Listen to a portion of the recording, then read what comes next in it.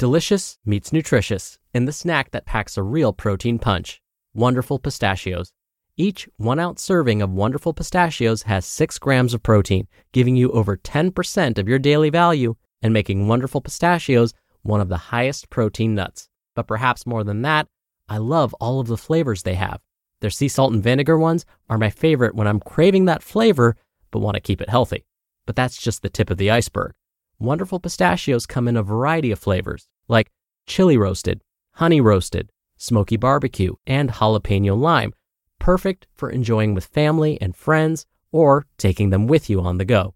Whether you're a pistachio purist who loves cracking open every nut, or you prefer the convenience of no-shells pistachios, Wonderful Pistachios has got you covered.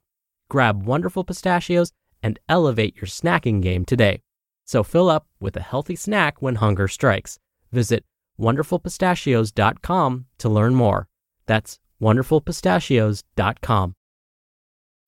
When you need mealtime inspiration, it's worth shopping Kroger, where you'll find over 30,000 mouth-watering choices that excite your inner foodie. And no matter what tasty choice you make, you'll enjoy our everyday low prices, plus extra ways to save, like digital coupons worth over $600 each week. You can also save up to $1 off per gallon at the pump with fuel points. More savings and more inspiring flavors make shopping Kroger worth it every time. Kroger, fresh for everyone. Fuel restrictions apply.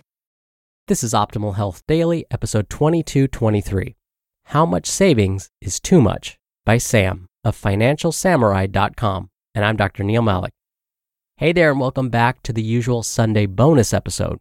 This is where I share an episode from another podcast in the Optimal family. And today's comes from Optimal Finance Daily. You can find that show wherever you're listening to this.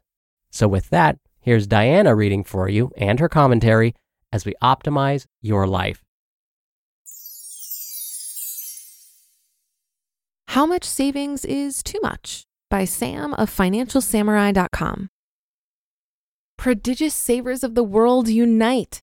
From the post How to Retire Early and Never Have to Work Again, I mentioned I've saved roughly 15 to 18 years worth of living expenses after saving 55 to 75% of my after-tax income every year for the past 13 years. If you do the math and follow the chart in this post, you'll see how you too can save 15 to 18 years of expenses in 13 years' time. Conventional wisdom says to save 6 months to 1 year's worth of living expenses in case something happens to your main source of income, whether voluntarily or involuntarily. However, I don't know where this 6 to 12 months barometer came from, because frankly, I think that's not very much. Goodness forbid you lose your job, don't get a severance, and have a major medical emergency. Even with health insurance, a 20% copay of something expensive is still a lot of money. The ideal amount of savings. Instead of saving 6 to 12 months worth of living expenses, I suggest you shoot for 36 months worth of total living expenses so you don't have to worry about a thing if something bad happens.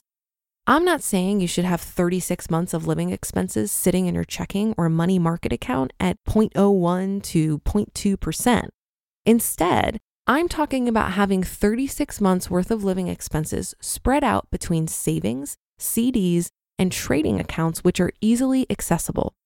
6 months worth of liquid savings in your money market should suffice if you have 30 months worth of savings in other easy-to-access accounts.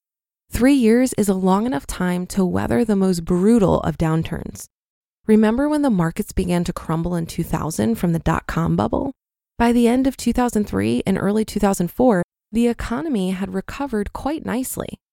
Remember when Armageddon hit in the fourth quarter of 2008? It's now a normal market with unemployment down from the peak and the Dow back to 12,600 as of June 28, 2012. Amazing how far we've come in 3 short years. The worst thing you can do is sell assets when you really need to sell. Imagine all the people who sold when the S&P 500 was below 800.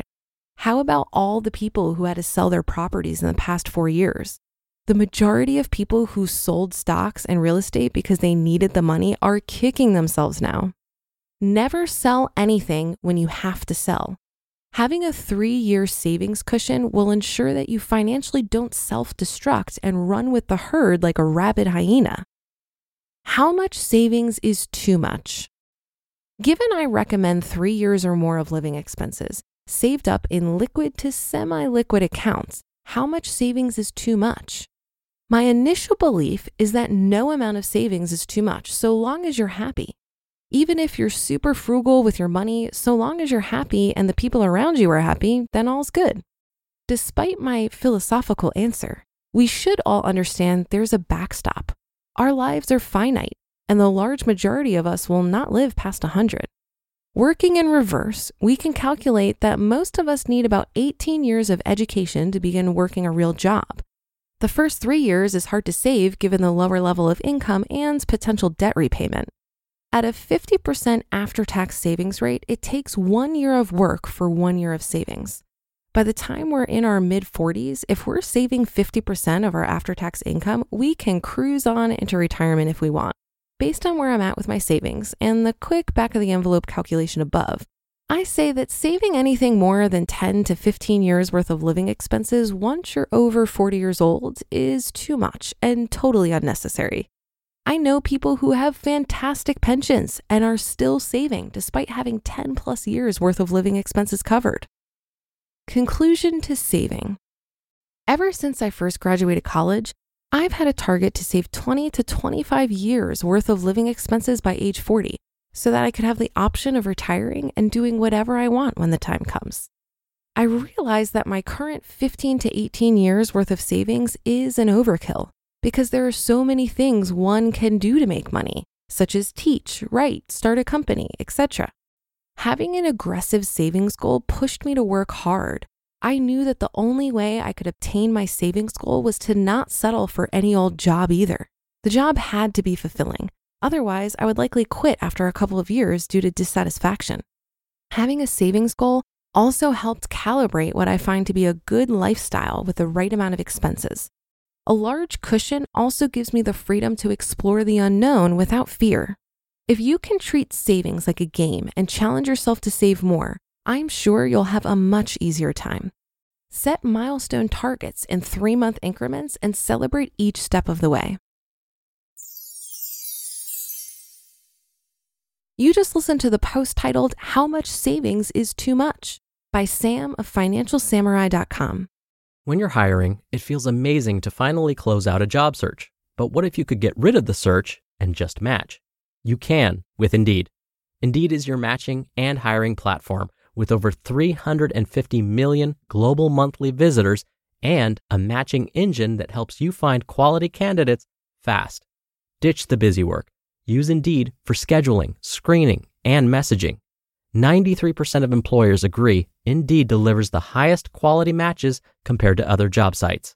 One of the things I love about Indeed is that it filters out incompatible applicants. So when you're hiring, the process is much faster and you only have to consider applicants that are already likely to be a great fit. And listeners of this show will get a $75 sponsored job credit to get your jobs more visibility at Indeed.com/health. Just go to Indeed.com/health right now and support our show by saying you heard about Indeed on this podcast. Indeed.com/health. Terms and conditions apply. Need to hire? You need Indeed. And hold your horses, I might actually agree with a Financial Samurai article today.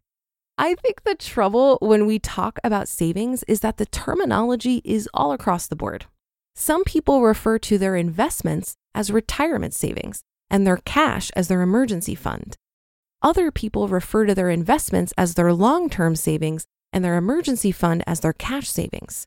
What we're really talking about here is how much should you hold in cash and how much should you invest? All of your money that you are not spending on your current expenses is savings. The question is, where are you putting it? Are you throwing it at debt?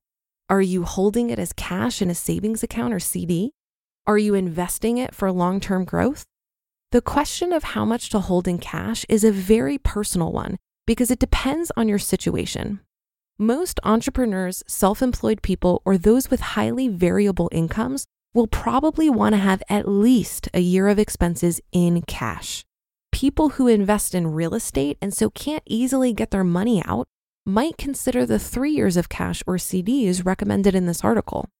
But if you're a salaried employee in good health with a decent amount of job security, maybe you're comfortable with 3 months of cash and the rest can go to fairly liquid investments like low-fee total market index funds. For me personally, my situation called for a year of expenses in cash and another year in an after-tax brokerage. While I anticipate not needing to touch the brokerage and to continue to let it grow, it does bring me comfort to know that it's there if I really needed it. But that should do it for another edition of Optimal Finance Daily. I'll be back tomorrow as usual, so I'll see you there in the Wednesday show where your optimal life awaits.